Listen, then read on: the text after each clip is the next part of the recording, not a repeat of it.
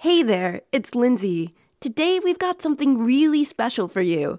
It's a preview of a new show from our friends at Gen Z Media. It's called Young Ben Franklin. It's a mystery adventure series about the 14-year-old who went on to become one of America's most famous founding fathers. It's recommended for our listeners age 8 and up due to some dramatic situations and strong language. For the rest of our listeners, we'll be back with more tumbles soon. If you like this show, you can find more great fiction podcasts like it at bestrobotever.com. Subscribe at Apple Podcasts or wherever you listen so you won't miss an episode of Young Ben Franklin. Starting when else? Independence Day, July 4th. Now here's the first episode of Young Ben Franklin. This is not a story about an old man in bifocals at the center of a revolution, but rather a tale of mystery featuring a boy who had no idea he'd one day wind up with his face on the $100 bill. As I recall, the adventure began that day on the docks. The ship had just pulled into Boston Harbor, a ship containing something my friends and I needed. And as always, I had a plan. Evo! Aye, Captain. Strike sails! Your banker! Batten down the hatches! Mind the gangway! Boys, if I don't make it back from this mission, here's what I want on my tombstone. An egg today is better than a hen tomorrow. What does that even mean? Aren't you just trying to rob the ship? Never you mind. You know what to do. Keep the crew and the crowd occupied while I get on board the ship. John, got your hornpipe? Got it, Ben. And you, Ned, got your drum? And my sticks! Sam, got your... Holy Neptune, Sam, where's your hat? Forgot. Sorry, Ben. Forgot the hat? The hat's crucial. Here, take mine. Ready, lads? Ready! Ben, supposing they do catch you? Catch me? Fat chance. Ben? What now, Sam? We're not a real band. We're terrible at our instruments. Play! It was a brilliant plan, if I say so myself. Slip on board the ship, reach the cargo hold, find the copper bars from Peru. It wasn't stealing, it was borrowing for the sake of science. Copper is an excellent conductor of electricity, as everyone knows, and I had important experiments to perform. There was no way it could go wrong. What are you doing? Uh-oh, gotta run. Stop that boy! Don't let him get away! Watch out, coming through. Grab him, now! Can't catch me. Here, this barrel ought to slow you down. Look out for the barrel! Up to the rigging. He's swinging, up there. He's slippery as a bleeding eel. We got him now. Nowhere to run. No, you've got me cornered. What shall I do? Jump! Ben's ship! He's on the pier! Get him! Of course, even the best laid plan has its problems. Good thing I had an alternative, just in case. What's he got there? It's a giant bloody kite. He's gonna fly a kite, is he? The cheek of that lad. Let me have him. Time to... He ain't no eel. He's a blooming bird. So long, pikers. It was simply a matter of lift versus drag. The kite caught the wind lifted me off the pier, and it was clear sailing across the river to dry land. Brilliant! If only the wind hadn't stopped. Oh, dear.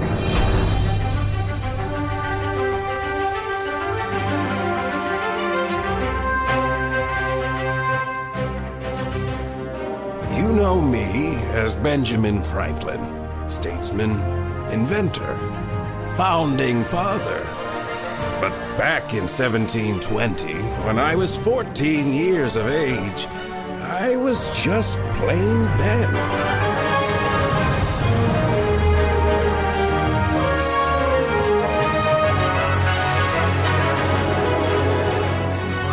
Printing apprentice, budding adventurer, dreamer. Of course, even then, I had a knack for getting into trouble with the powers that be. Hear ye, the court will come to order. The Honorable Charles Dudley Warren presiding. What do we have here, Constable? Looks like a drowned rat to me. Beg pardon, Your Honour. The boy's name is Benjamin Franklin. Franklin. Franklin. We fished him out of the river, we did. The aforementioned person was fleeing the scene of an attempted robbery, he was. That's not true. Silence, Benjamin. Ben. Took a runner, did he? You might say he took a flyer, Your Honour, by means of a kite.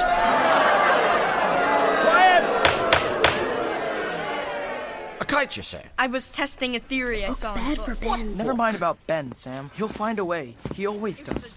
Excuse me, do you know the accused? His name's Ben. Ben Franklin. I tried it with my He's kite a and it friend of yours? We'd follow Ben Franklin to the top of Bunker Hill and back. Now shush, Missy. We need to pay attention. Quiet, I say. Now, do not try my patience, lad. Was it the wind?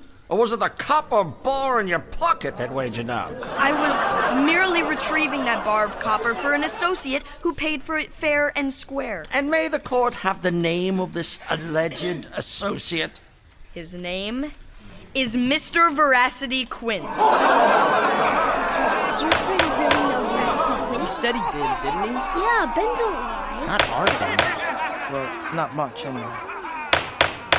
We'll have none of your Veracity Quince talk in my courtroom. The man is a charlatan and a thorn in the side of honest law enforcement. I've heard the Royal Governor, Archibald Templeton, say so himself. Beg pardon, Your Honor, but you do him wrong. Mr. Veracity Quince is a seeker after truth, a puzzle solver extraordinaire, a consultant detective who does the work that the watchmen and constables of Boston ought to do when they're not too busy slurping clam chowder and guzzling ale. You mind your tongue. If this Veracity Quince is such a wonder, why isn't he here to defend his associate? Why is it no one's seen his face or even knows his address? If he's got nothing to hide, why all the secrecy? Mr. Quince likes to say, 3 can keep a secret, if 2 of them are dead. Now, you hear me, boy. You have a date with the Stocks in Boston Common unless someone will vouch for you. Well, is there no one who will stand up for this impious imp? I will, Your Honor. And who may you be? James Franklin. His brother, heaven help me.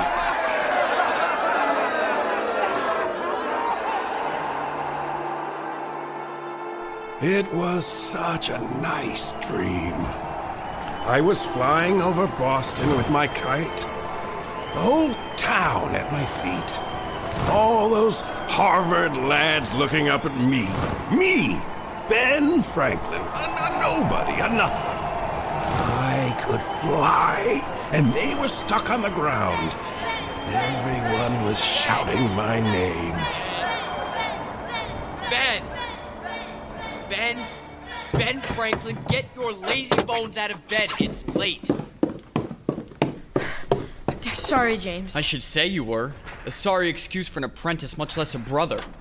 Ought to send you back to Father's candle shop. Please don't. I'm not cut out for making candles, James. You burn enough of them at both ends, though, don't you? Late to bed, late to rise, that's you, Ben Franklin. It's just that I've got these dreams, Jim. It's James to you, and don't you forget it. Don't go thinking blood is thicker than ale, 'cause it ain't. Yes, James. And let me say this about dreams. Don't. What, don't dream? That's right. Look at me. I started out with just a hand press and a handful of letter types. Learned my trade with the Boston Gazette, and here I am. Just turned 21, owner and publisher of the New England Courant, the most fearless broadside in the royal province of Massachusetts Bay. I do a day's work, I eat a bit of beef, drink a tankard of ale, and sleep like a babe in a cradle. What, and never dream? Not of sailing to China, or writing a book, not just reading one, or being famous and everyone wants your opinion and admires you tremendously? You never dream such things? Never. And my advice to you is more beef and less books. Fewer. What's that? Fewer books. Fewer means how many, less means how much. You don't say. Well, since you know so much about the English language, how come you don't get to work and print some of it? Or do you think this bloody newspaper prints its bloody self? If only. I heard that. Ow, let go my ear! I'll have none of your lip, mister. You belong to me until you turn 21. That's 7 long years. And don't you forget it. Yes, James. Now get to work. 7 years. 7 years of setting type, rolling ink, turning the screw on the hand press, turning out a newspaper, selling it on the street, never getting the ink off my hands. Was that to be my future? You really know Veracity Quince? Who are you and what do you want? My name is Eliza Boyd. I'd shake your hand if it wasn't covered in ink. I remember you. You were sitting in the courtroom with John, Ned, and Sam. Well, do you or don't you? Do I or don't I what? No, Veracity Quince. And supposing I do, Mistress Boyd? I need his help. I've run away, and if they catch me, it's jail or worse.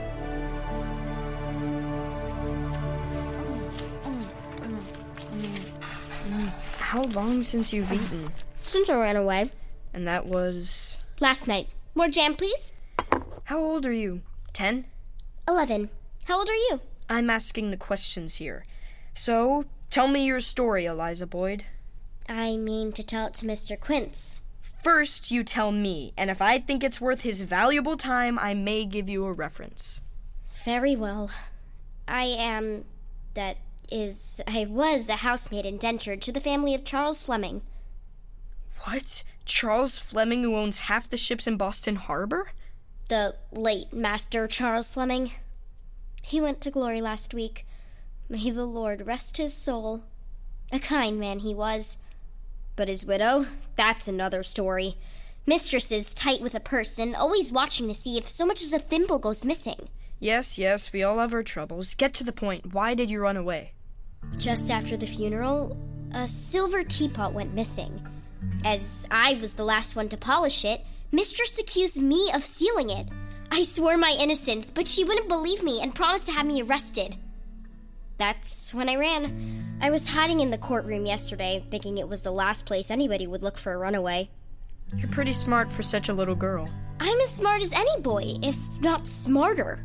I've taught myself to read and write. Read every book in Mr. Fleming's library, cover to cover.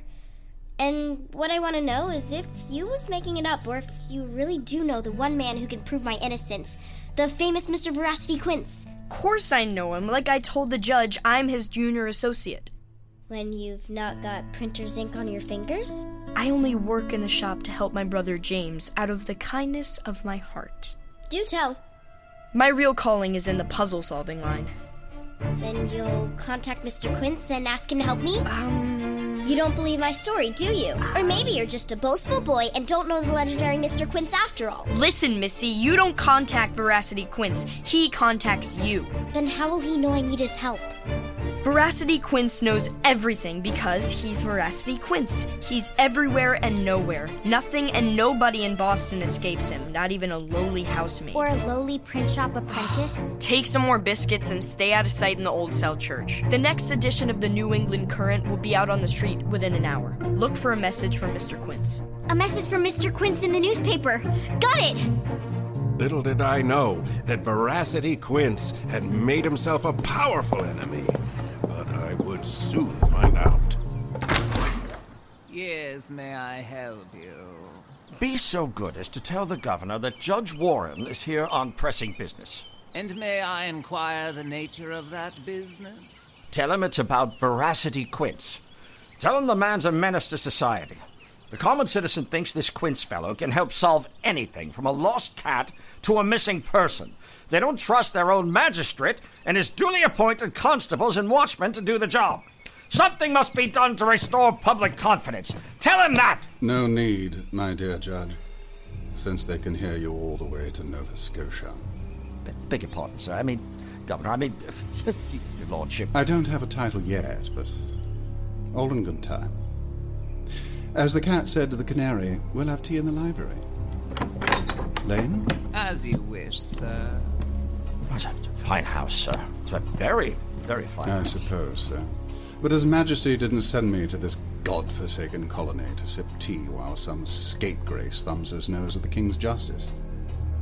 A government is like a house. Allow one tiny crack in the foundation, and before you know it, the whole thing comes crashing down. I couldn't agree more. But to find this man Quince requires more resources, more manpower, more... More money? Rest assured, you will have all you need. Just bring me Veracity Quince. In chains if you can, or in a coffin if you must. Here's our tea.